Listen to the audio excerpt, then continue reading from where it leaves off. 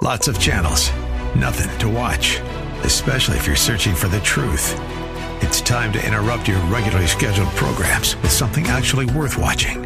Salem News Channel. Straightforward, unfiltered, with in-depth insight and analysis from the greatest collection of conservative minds like Hugh Hewitt, Mike Gallagher, Sebastian Gorka, and more. Find truth. Watch 24/7 on snc.tv and on Local Now, Channel 525. When it comes to your investments and retirement, in this economy, it's important to be smart. And with the Smart Investor Hour heard right here on AM 1420 The Answer, you'll get both smart and intelligent information you'll need to help with your investing.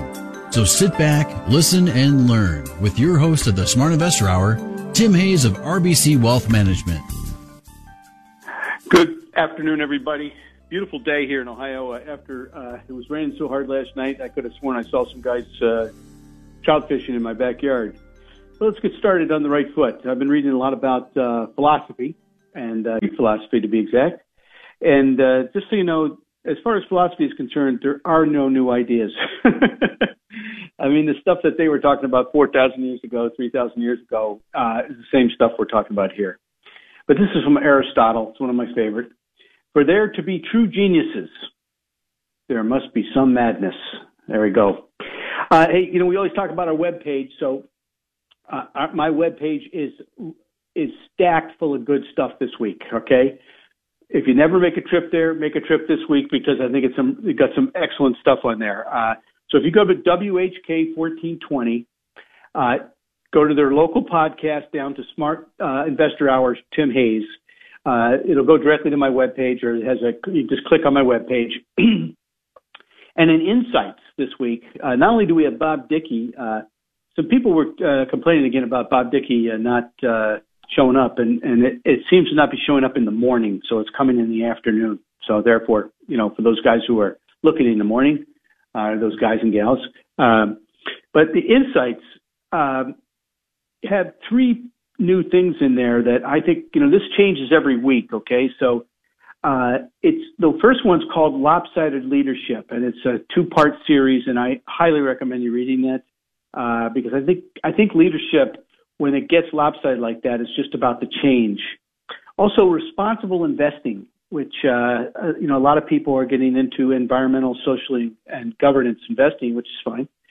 We have 3 or 4 managers in that, and we also have an ETF portfolio that is really good too. But the best part of the show, and I would do this today, is there is an interview with Mark Mahaney. Now, you see Mark on CNBC quite a bit, and Mark, the Financial Times called him the most accurate estimator of earnings and revenue on the street. I think he's done it numerous times.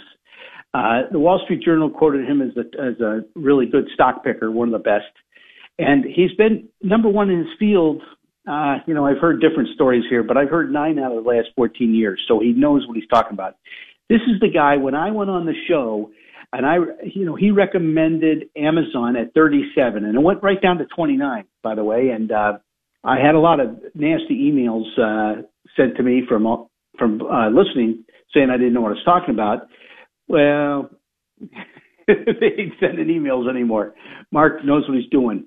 And once again, Janet Ingalls, the smartest lady at RBC, is interviewing him. So it's something I think you should do. I'm gonna review a little bit of it today on today's show. But all right, let's go to a couple things. Number one, the average person in the U.S. receives nearly 11 pieces of junk mail each week. Talk about a waste. 560 pieces a year amounts to 4.5 million tons of junk going straight to landfill that isn't even opened, I think. And since 2000, the number of people aged 25 or over who have a master's degree has doubled to 21 million. What's more interesting is the number with a doctorate degree has doubled to 4.5. So 13.1% of the U.S. adults have an advanced degree, up from 8.6. That's big. Cities' property taxes and you know what they do. They either work. Cities work on property taxes or sales taxes. Only a few cities, approximately like 1 in 10, rely mostly on income or wage taxes.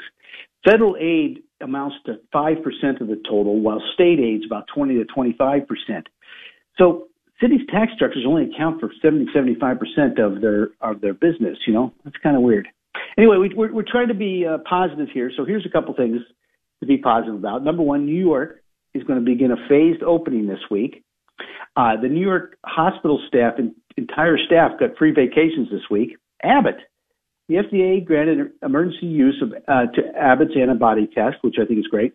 And don't forget, vitamin D, especially vitamin D3, appears to reduce serious complications among coronavirus patients. Sorry about that. Also, orchards from Ohio, 1 million in orchards have been donated to the frontline workers in our country, which I think is great. Also, Lowe's is going to gift 1 million of flowers to senior moms separated from their loved ones. Unfortunately, my family's going through that right now. And Nike is donating over 30,000 pairs of shoes to healthcare workers. I don't always agree with Nike, but that's a wonderful thing for them to do. So why don't we start out with Mark Mahaney, and he's got a new report out, which you can get if you go to you go onto my webpage and just hit the contact me. But he talked about the 6 takeaways from the COVID scenario, and he said almost no internet stocks are immune. He said more than half of the 39 internet stocks he covered suffered 10% plus negative revenue estimate revisions in the wake of the COVID crisis. So that's a lot. And he also said that the COVID crisis has created structural winners. Online retail, for example, streaming, online food delivery, gaming, the cloud, digital presence have experienced accelerated adoption due to the widespread restrictions that are out there. Net advertising names have been negatively impacted, but to various degrees. He talked about a few here. The most resilient were a couple of the big ones, and I'll just leave them out. While online retail names have been positively impacted equally, he believes that the acceleration in adoption has been broad-based across all retail lines. And what you're seeing is, JCPenney and Lands' End went belly up. So the companies that were proactive, Walmart, Nordstrom's, and things like that, in starting to develop a online presence are key. And then he talked about that for the non-structural winners, cost management and liquidity are in really big focus right now. And then he talked about rocket ships and fish hooks, and took one of my names off the rocket ships and talked about a fish hook, unfortunately, this week. But he does have a really big name in there that he likes as his number one idea. So I just thought it was kind of interesting. Anyway, Mark has been one of the best analysts on the planet for some time now, so you want to pay attention to him. The second thing I wanted to talk about was Lori Calcavina, as you know, is our, if you've been listening regularly, is our head strategist and equity strategist, I should say. And, she did something this week, and she's added to it, but she's been talking healthcare up for some time now. And the big thing she said that you need to know this week is that she remains overweight large cap healthcare. Now, she's not messing around with the small caps, although I'm seeing some of these turn into rocket ships. But, they have been advising investors to balance their overweights between defense and secular growth and cyclicality. But it's her favorite long-term secular growth opportunity. The valuations, number one, are very attractive, and so aren't the earnings profiles. So that's very positive. And look, healthcare in December, January, December was 10% below the market multiple because they were getting beat up by certain political parties and the presidency because they didn't like the price of drugs. And I think that people now know why we pay these guys. Okay, if it's your money or your health, you want the smartest guy running your portfolio. Okay, so valuations and earnings are very, very attractive. And I think it's fairly simple that the sector also seems less likely to be adversely impacted by the diminished role that stock buybacks will play in the equity markets. Not many of these companies were doing buybacks. The buybacks was kind of funny. everybody's doing buybacks when the market was at 22 times earnings, and now they're not doing any, which doesn't make a lot of sense. But if you look back at the historic playbook, it reminds us that healthcare tends to outperform in recession drawdowns and underperform in recession recoveries. Okay, so the next couple of quarters will probably be good for healthcare. And I've also noticed that technically, it's kind of funny, but healthcare is trading at almost a 2.5% discount to the median market multiple. And what's really interesting is that technically there's a lot of stock. I mean, boy, I look at stocks charts every day, and every day there is more and more names on there. I forgot to mention that this is a live show, and if you have a question, the number is 216-901-0945. That's 216-901-0945. So there we go. A couple other things we want to talk about. Hold on.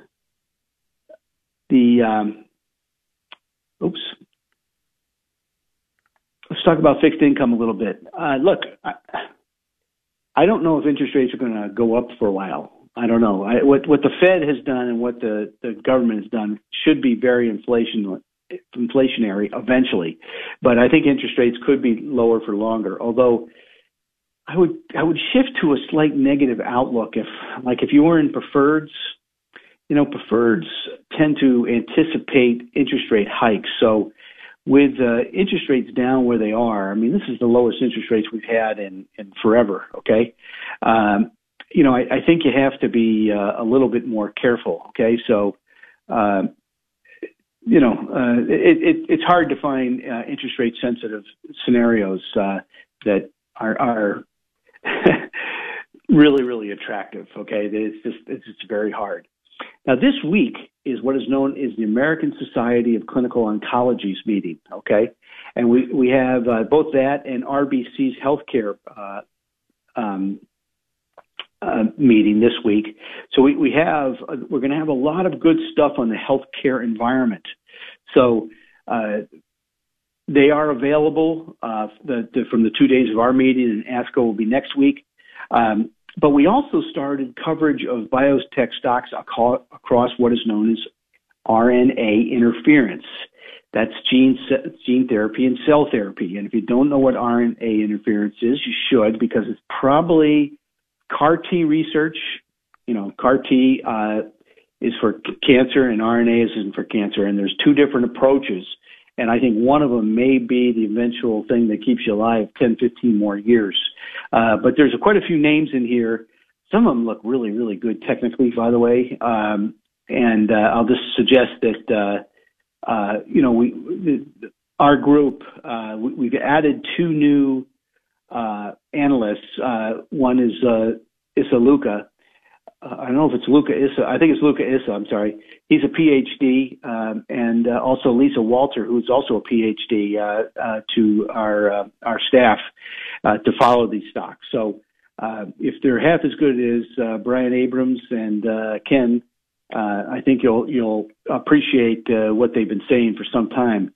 It's really intense stuff, but this is the type of stuff that could cure cancer. And by the way, a lot of the immune drugs that are out there right now could help cure COVID. There's a company that's making a cancer product in pill form, and right now, would you rather go in and take it intravenously, or would you rather take it in a pill? And I think the pill is the answer, but they've also showed a great a response, or some response anyway, to COVID. So they're testing it now. I think that'll be very, very big. So the ASCO meeting coming up, and basically this weekend, and then the RBC meeting before that. I think there's some really good stuff. So you can get that by going to WHK 1420 local podcast down to Tim Hayes Smart Investor Show. Just hit our webpage, and it has all sorts of contact me and email me. Good stuff, though, I think, anyway. One of the things that I think is kind of important right now is that I looked at dynamic asset level investing this week from our friends from Dorsey Wright, and one of the things they were talking about is that fixed income is number 2, cash is now number 1, and even so, what we had is a move up in the market, and people were still putting money away in cash. So, domestic equities are still the number 3rd, and then currencies, then commodities, and then international equities fell last. Although I still like the charts in the EEM and the EFA. They are starting to look fairly good. Growth continues to be the place to be, obviously, but what I also noticed is REITs. And look, I've always said that you buy yield when the yield is up, the stock is down, and there's been a lot of REITs that have been beaten up. Now you got to be very, very careful in which REITs you buy. I don't think you want to be buying shopping center REITs right at the moment, but there are a lot of REITs out there that are down. I mean, I knew one that was just 150. It's now 128. Has a great dividend, and they do. They're into server farms. That's what they do. Okay, so it's a different type of REIT. They beat the stock up a little bit because they made an acquisition. Still has a great dividend yield, and so there are REITs out there where the stocks are down, the yields are up, and my humble opinion is that's when you want to buy yield. When the yield is up and the stock is down, or the yield is up and the bond is down, or the yield is up and the CD price is down, that is the best time to buy it. And right now it's kind of hard to find that in the CD treasury market. Now, one of the things, we're seeing is municipals, the yields are up. They're actually higher on a tax-free basis than the treasuries. However, there are some worries about, will the particular municipality or state still be there? I think they will. I'm not too worried about that. But I also know that's where the Fed is buying. Okay? So if the Fed's buying bonds, pay attention, because that's usually the case, and they're buying municipal bonds. So a place to maybe hide out. If you'd like our bond list, please let us know. You can do that by hitting the contact me on the webpage. So, look, I think that I forgot to mention one thing about Mark Mahaney's group, and he talked about online shopping. And, one of the things that I think is kind of interesting is in those online shopping areas, the technical analysis is dynamite. If you want any help with that, I'd be glad. He does have one major recommendation that I think people have forgotten about. I even asked the question of him when we last talked. But look, I think there's some interesting stuff. We're gonna, when we come back, we're going to talk a little bit about the crisis and a little different look. Stay tuned. This is the Smart Investor Show.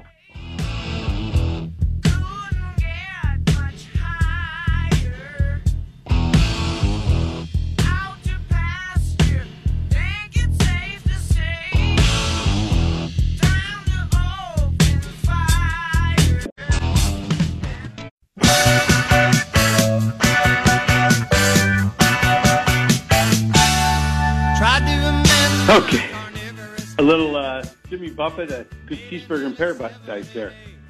I was reading Jim O'Shaughnessy this weekend again, and he's the guy that came up with the dogs of the Dow and the 5N10 and all that good stuff. But he said something, and I wrote this down. It says relative strength is the only growth variable that consistently beats the market. Now, he conducted third-party research, okay, and he found that it didn't matter market capitalization, PE ratio, price to book, price to sales, whatever. It's just relative strength. And for investors, this means letting good strategies work, okay? Don't second-guess them. Don't try to outsmart them, that type of thing. I always remember, the story of the two mice that are sitting in front of a mousetrap, and there's a big piece of cheese on the mousetrap. And the one mouse says to the other, well, I say just trust your gut. Anyway, usually when that occurs, you've got to be careful. And I'll just say this, the bullish percent for all equity funds did turn down. Okay, so we have the bullish percent in the column of O's. We got the bullish percent for all the equity funds. So it's something to think about. Now, on the other side, I looked at some of the specific basin, the Super Pacific and the Pacific Basin, which we have ETFs for. And I noticed that they had a very nice, they bested our cash representation on the dynamic asset level investing. So while there's been broader weakness in the international space, these have improved. And I don't know if that's directly accountable to China or what, but I just thought I'd mention it, okay? So anyway, we'll go from there. And the other thing, I want to repeat that if you look at the different ETFs for real estate or whatever, I don't know if you want to buy the ETFs. This is where the individual stocks come into play. But, in Dorsey Wright's system, there's 5 for 5, meaning you have all 5 technical attributes that they're looking for. And, yet I look at, let's just take the IYR, which is the real, the Dow Jones iShares. And it's breaking down badly from a series of lower highs, by the way, which is usually not good. Yet within the REIT, there's 8 stocks that are 5 for 5ers. So it's the weak stocks that are bringing it down. So look, when you have a stock that's got good technical attributes and good fundamentals, and the yield is going up, eventually the yield will halt the stock. Okay, so I say that to you just simply because I think the fact is that there'll be opportunity there. Now look, I was looking, back in February, we became cautious on the market, and Bob Dickey for 18 straight days. And by the way, he's been fairly cautious on the market recently. For 18 straight days, he talked about the market. And if you look, the PE ratio back in 2020, at the beginning of it, was at 18, 19 times earnings. Okay. So, we got whacked, and the two ways we got whacked, obviously the virus and then the oil scenario, was a 1-2 punch. The cross, then the jab, then the cross, and so what people are expecting is a deceleration of about 4.5% for 2020 on estimates, but a rebound in 2021 of 13%, which would be a good year. So maybe the market is looking ahead and not, back. Now the question is, look, if you look at most bear markets, first of all, volatility, where you had days of plus minus 2%. I think we had 32 days, and that goes back to 2011. We had 35 days. In 2009, we had 55 days. As far as 4%, we have had 16 days this year. The only other time I remember that was 28 days, and that was back in 2008. So it's been a volatile time. And the question is, how many days till recovery? And then I don't think anybody knows that yet, full recovery. Now, I know people who think we're going to be hitting new highs next year. Okay, I know people who think we're whistling by the graveyard. And I'm not sure which one's which, but, take it from there. I'm supposed to mention this is a live show. If you got a question, 216-901-0945. That's 216-901-0945. You want to talk. But I will say this, that the number of years for negative returns, if we go back to 1927, is only 26. The number of positive returns is 67. And during that period of time, we've had the Asian flu, we've had the Depression, we've had a war, we've had 3 wars. we had the Cuban Missile Crisis, we had the president resigning. So we've had a lot of stuff go on during that period of time. We've had the financial crisis, etc. And we've only had 26 down years, negative years.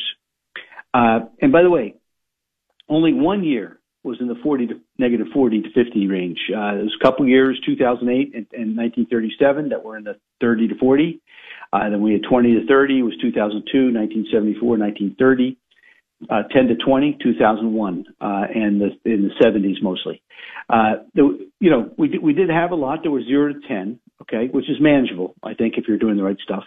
But, it is a situation where, look, I think you got to stick to your plan. You got to, look, losing money hurts more than gaining the same amount, by the way.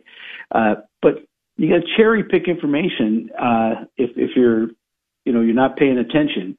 And sometimes you get an illusion of control. You think you've got it all down, and then then the coronavirus shows up and you don't. Okay, so I think what you want to do is stay away from the herd mentality. And once again, I've had several people who have done that, and they'll just leave it at that. So I see some emerging themes, and I've talked about this before. Number one is telemedicine, family and pets, sustainability, 5G, working from home, health and wellness, experiences, and working from home. Okay, so look, a couple other things I just will go over here. If I can find them.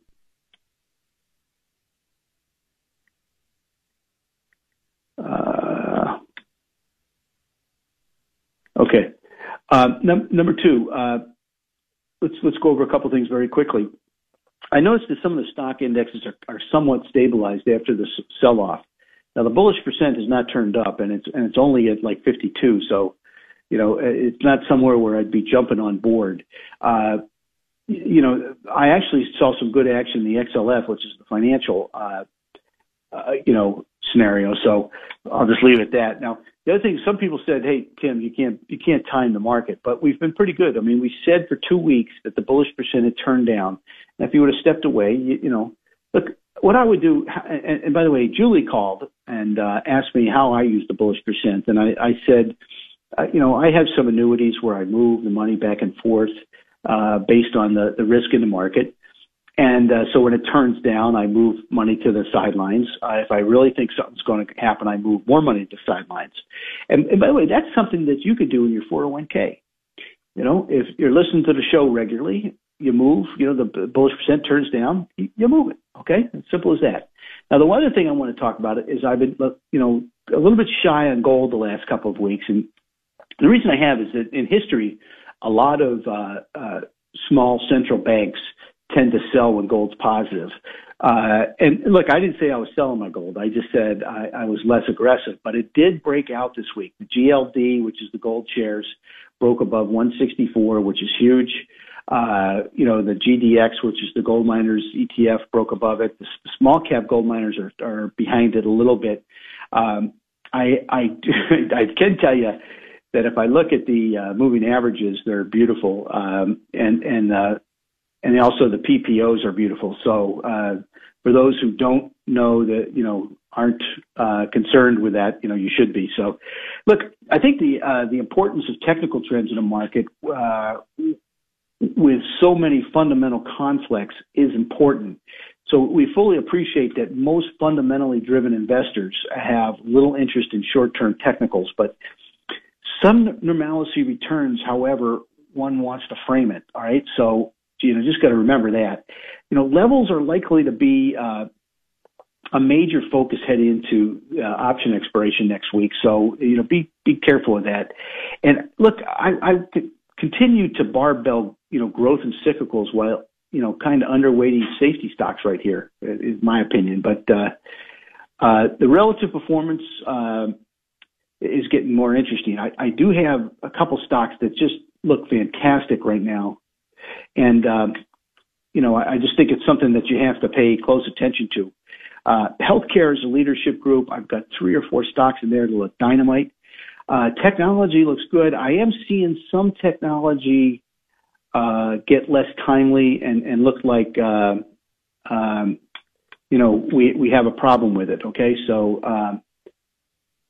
we got to be watching that too. Financials, look, the financials are in a huge range and they're down at the bottom end of their range. The question is, are we going to go from here? You know what I mean? So, I think what we have to do is, start to follow those, in a scenario where, you're paying closer attention to them, for the long run. All right, stay tuned. We'll be right back with a bullish percent. This is the Smart Investor Show.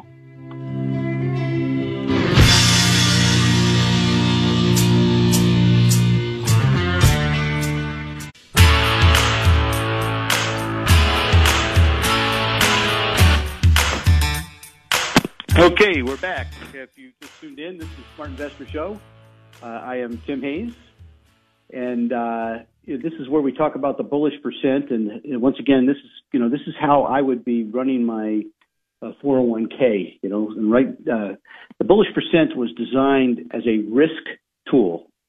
All right. So what it does is it goes from 0 to 100, and when we get over 70, which we were just over 70 last week, and then that's the red zone, okay? That's when everybody's talking about their portfolio, as everybody was, CNBC was touting everything.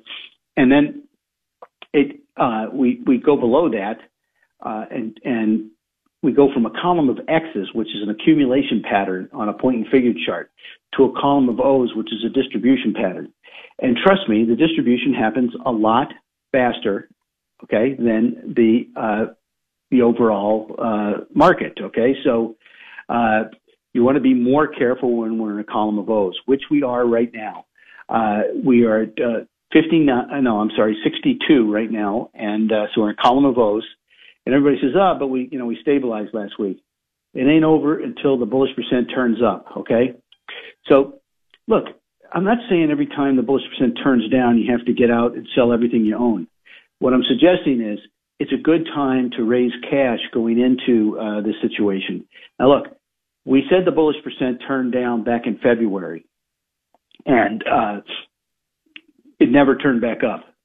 So I was looking for a 10% correction, which is normal, and then we had a couple other things happen that we weren't expecting, and that's the way the stock market works, the coronavirus, and then the oil scenario, and also Bernie Sanders becoming the frontline guy for the Democratic Party. A socialist candidate doesn't work well with a capitalist scenario. So anyway, the point is that the New York Stock Exchange Index, the bullish percent, is in a column of O's, and remember that. The over-the-counter index is still in the column of X's, very close to breaking down, by the way. It is at 49. It'll break down at 46. And the world index is at 48 in a column of X's also, mostly because of Pacific Basin, okay? And that's the emerging markets that I talked about several months ago. They're holding up better because I think they've just been lamb-blasted. But that would break down at 44. It is at 47. So it's been kind of a mixed week of action. The three major bullish percent remained indicators remain kind of unchanged, except for the New York Stock Exchange Index, which turned into a column of O's. By the way, I said last week that the S&P 500 bullish percent turned into a column of O's too. So one of the positives is the positive trend indicators moved higher, and they each reached the 30% level, which is usually a pretty good sign, So I think what you want to do is use this pullback to get more bullish, okay? So, but look, last week the New York bullish percent did reverse down after hitting 70 for the first time in almost 2 years. Remember, the last time it did it was October of 2018, okay? So I think you want to be a little bit more careful, although the difference is, we're kind of in bear confirmed status right now. And, the bullish percent for the New York Stock Exchange fell pretty hard. So, it was down almost 11, 12% last week. So you got to, be paying attention. Now, I do think, if we looked at Friday's thing, we'd be at about 52 on the bullish percent, not 60. But that's a little technicality that we have to talk on. But look, when we hit 50 the last time on the bullish percent, that was when the market was down a bit, but then the oil thing hit, and then Bernie hit, and it went down all the way down to 5. So you just got to be a little bit more careful now, quite a bit more careful. The S&P 500 was very close to breaking the double bottom at the 2780 mark, and it turned around Thursday and Friday. But I think you got to keep watching because the trend is still negative for the time being. But the Dow Industrials, the mid cap stocks are positive right now, which is keeping the over the counter index. But small caps are negative. The QQQ is still positive, but very stretched. The Invesco Equal Weight 500 is positive, but very stretched. the S&P 500 and the XLG. So it's large cap stocks in general that are keeping up. You'd like to have you'd like to see a little bit of more emergence. We started to see that Friday, so that's good. And I'll just leave it at that. But it was a mixed performance, but look, there's a lot of support levels that I think we're very close to in a lot of these indexes. So if we were to break through those, that would probably be a negative. The QQQs are the one that are most extended, and it's at a 50-60% overbought reading. Same with the XLGs, which is the very large cap stocks. They're at 36% overbought. Even the S&P 500 Trust is up at 22% overbought. And believe me, for a large cap thing, that's a lot. So one thing I did see is that the small cap index, the IJR, did violate its bullish its bullish uptrend line. And broke support at 59. So it's a double bottom break. You got to be a little bit careful. It's in a downtrend. Mid caps, on the other hand, broke down after breaking out. So they could be what is known as a shakeout pattern, where they shake the weak hands out and send you back up. Okay. Now, we did see most of the indexes, especially like the equal weight index of the S&P 500, hit a sell signal. It broke a double bottom at 90. And so we're seeing more of that. Now, they rally a little bit Thursday and Friday. We'll see what happens. But one of the things that was very positive, I think, is that we now have 30 different groups in favored status. Now, what's interesting about that is, remember last year I complained through the entire year that we did not have more than 11 indexes in a positive trend. And now we have 29. So it took the sell-off to get these things back. But what we're going to do is we're going to talk about only the favored sectors, because that's where the money should be. We're going to talk about the most overbought first and move to the least overbought. So gaming is most overbought at 75. And then at 70 is semiconductors, software, restaurants, auto, and housing. Then at 66 is forest and paper products. At 58 is chemicals, electrical products, computers, internet, retail, and biosciences, and business products. That's a place where you could pick a few. At 55 is real estate, leisure, and building. At 50 is protection services, healthcare, food, drug, and precious metals. At 44 is transportation, aerospace, oil, and oil service. How about that? Those guys were always at 10 back in January. Okay. And then at 40 is electric utilities. Remember, they were at 80. So they've come down a long way. And then telecom is at 34. Telecom was in the 30s for a pretty long time. So, we have quite a bit of interesting stuff going on there. A couple of groups I'll say have gone to bull alert status, and that's drugs, non-ferrous metals, and precious metals. I think that's important because that's areas where we've been talking about precious metals since the summer. So I mean, if you haven't got that, knock knock. If you haven't been paying attention, we're up probably 40-50% in most of those stocks, unless you came on board late, and you're still up 27-28%. Which is much better than the market. So, I did notice that a couple groups went to average that were unfavored, and that was steel and textiles. And maybe this, remember we keep talking about this value versus growth scenario, and maybe this is what's finally turning the corner where we're seeing some value stocks start to pick up. International equities, look, there's a couple things I noticed, and like the EFA, which is the Morgan Stanley Corporate Index. It's a broad, developed representation. This is the bigger companies. We've seen some significant, it has risen significantly off its bottom, and it gave two buy signals to, where it is right now, around 57, 58. And it's just 2 boxes shy of testing the long-term bearish resistance level, which would turn it positive, make it a 3 for 5. Also, the EEM, which, it got beat up and it had broken out and then got beat up because everything else got beat up. but it's right at its downtrend line. I mean, at 37.5, 38, it would break its downtrend line and become a 3 for 5 or maybe even a 4 for 5 at that point. So, if you have 4 to 5 of the relatives of the attributes that Dorsey Wright likes, usually that's a good thing. Trust me on that. And I was looking at some of the bond funds, and I was looking at like some of First Trust stuff, and there's a lot of everybody's headed the same way. I'll say that. We did have crude oil go positive for the last 3 weeks, so that's positive.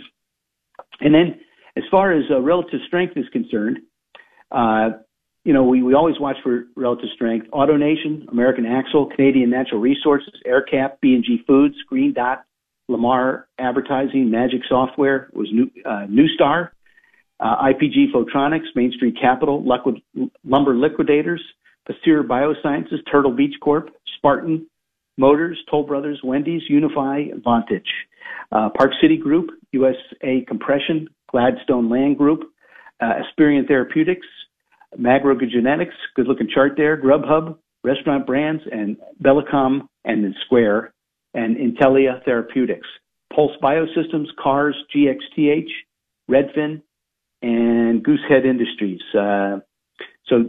Garrett Motors too, and Guardian Health. So those are the buys. I have a few sells, but not many. Citizens, Cincinnati Financial, Frontline, ICC Bank, and Invacare, a local company. So the sells aren't necessarily sells. They're just, you got to pay attention to them. Make sure that you're on the right spot. Okay. In the meantime, I think what you want to look for, in my humble opinion, is the relative strength buys. That's where the money's going to be made. So I follow those to the T. I've got a whole list on my machine. Anyway, we're going to take a break, and I think we're going to be right back with what Bob Dickey's been saying and some of the insiders. Stay tuned.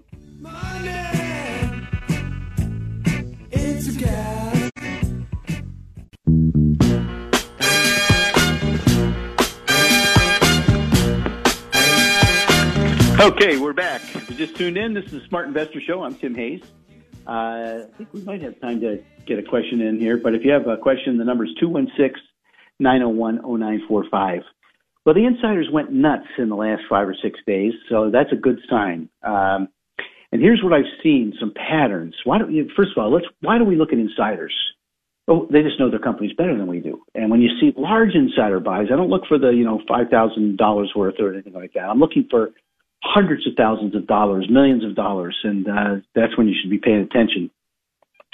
They're early, okay? They're patient investors. They're early.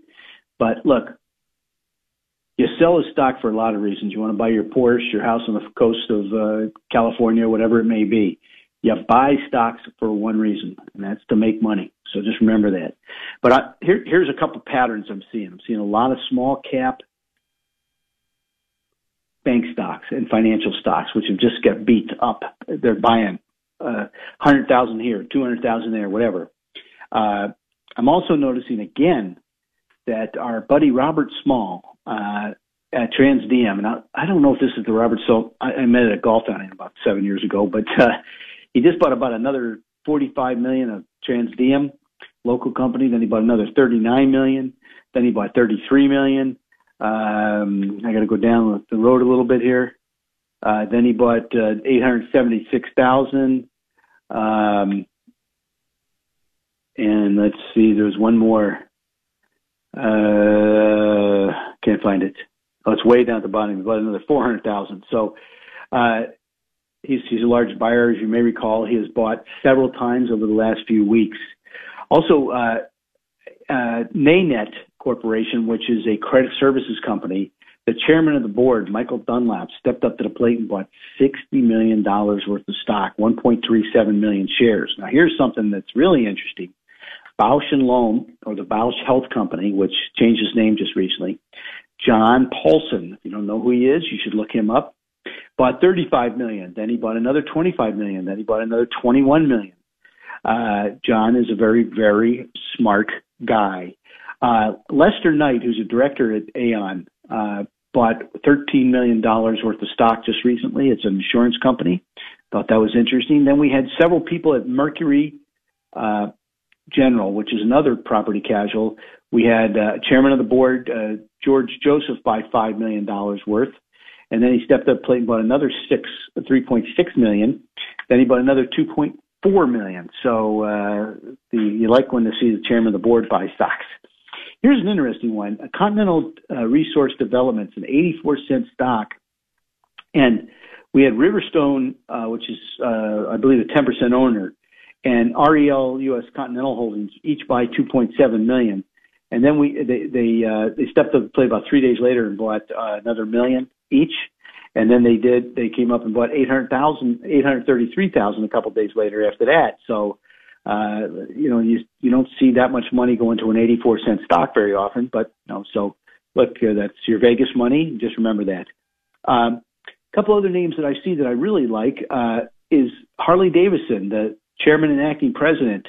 Zates is his last name, bought $2 million worth. And Greg Gresh, if you don't know who he is, I believe you should know him.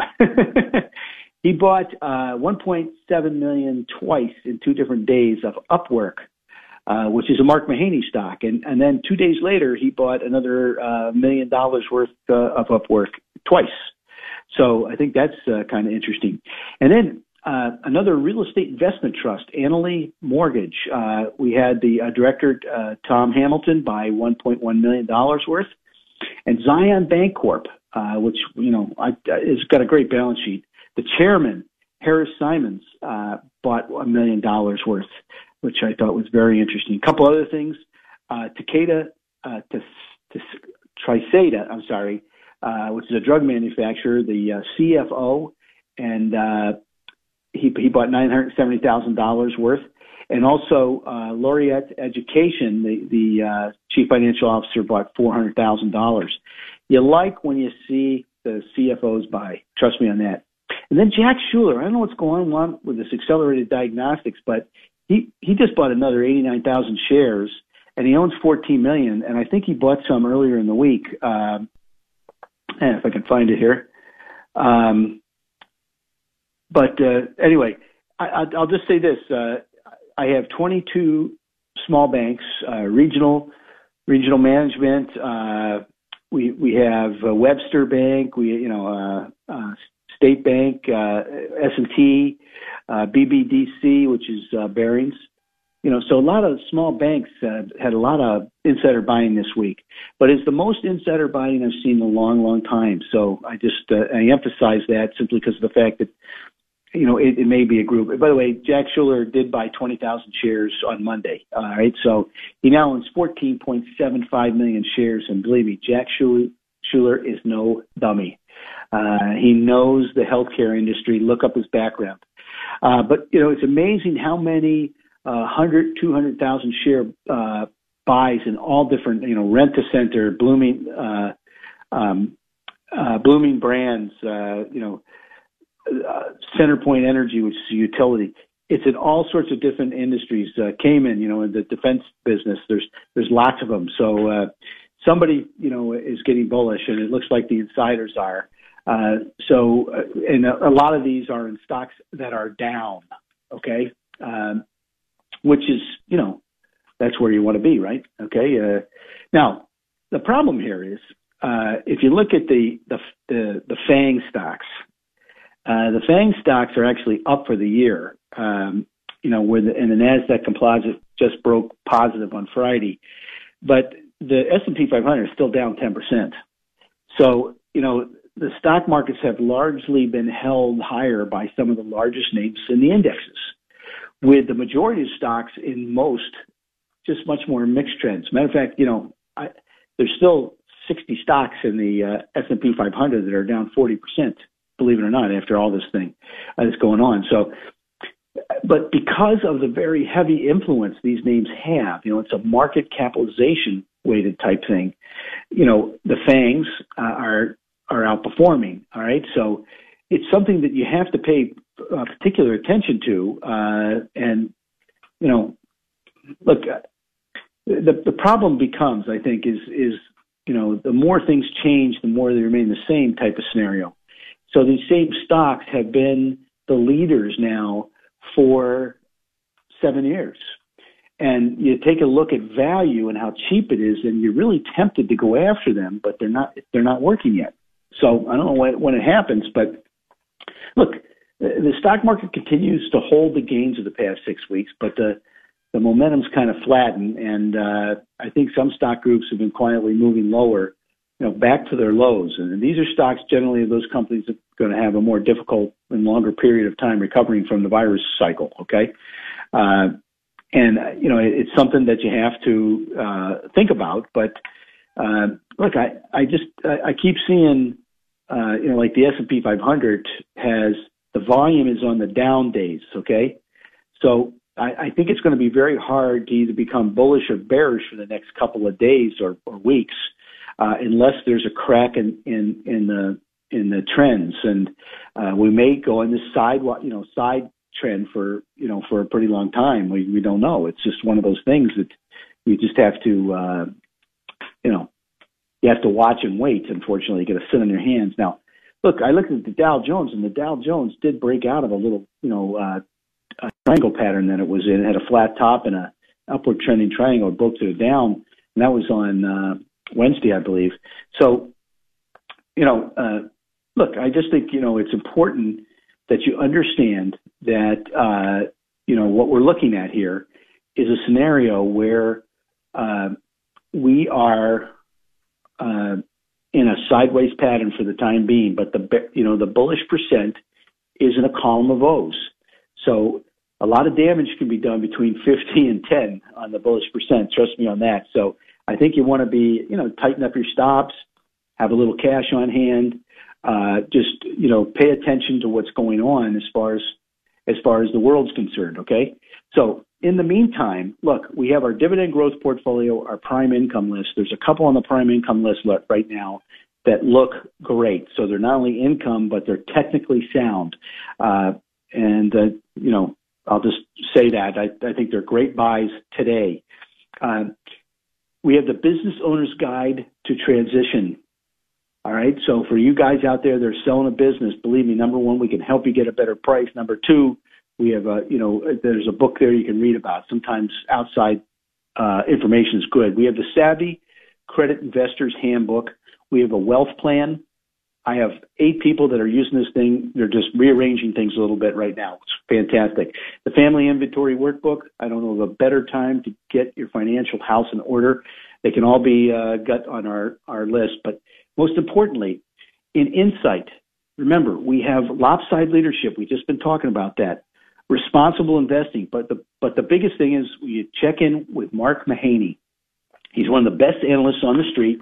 And he follows the internet stocks. He has some great clarification of what's going on here. I highly recommend it. So go to WHK 1420, go to local podcasts, down to Tim Hayes Smart Investor Show, click my webpage, go to Insight. Insight will get you directly to Mark's interview. I think it's great stuff. It only takes about 15 minutes. Don't forget Dickie. And it's this is my first show with my puppy upstairs, and he's been relatively quiet, so thank God. Anyway, have a great weekend. This is the Smart Investor Show. I'm Tim Hayes. Remember, buy low, sell high.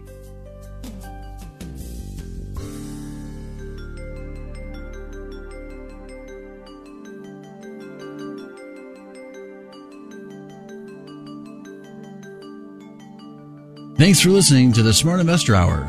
To reach Tim during the week, call him toll-free, 888-223-7742. That's 888-223-7742. Or visit his website, rbcwmfa.com/Tim Hayes. That's all one word in the address bar, rbcwfma.com/Tim Hayes. Please join us again next Saturday for the Smart Investor Hour to hear more smart investing from Tim Hayes of RBC Wealth Management.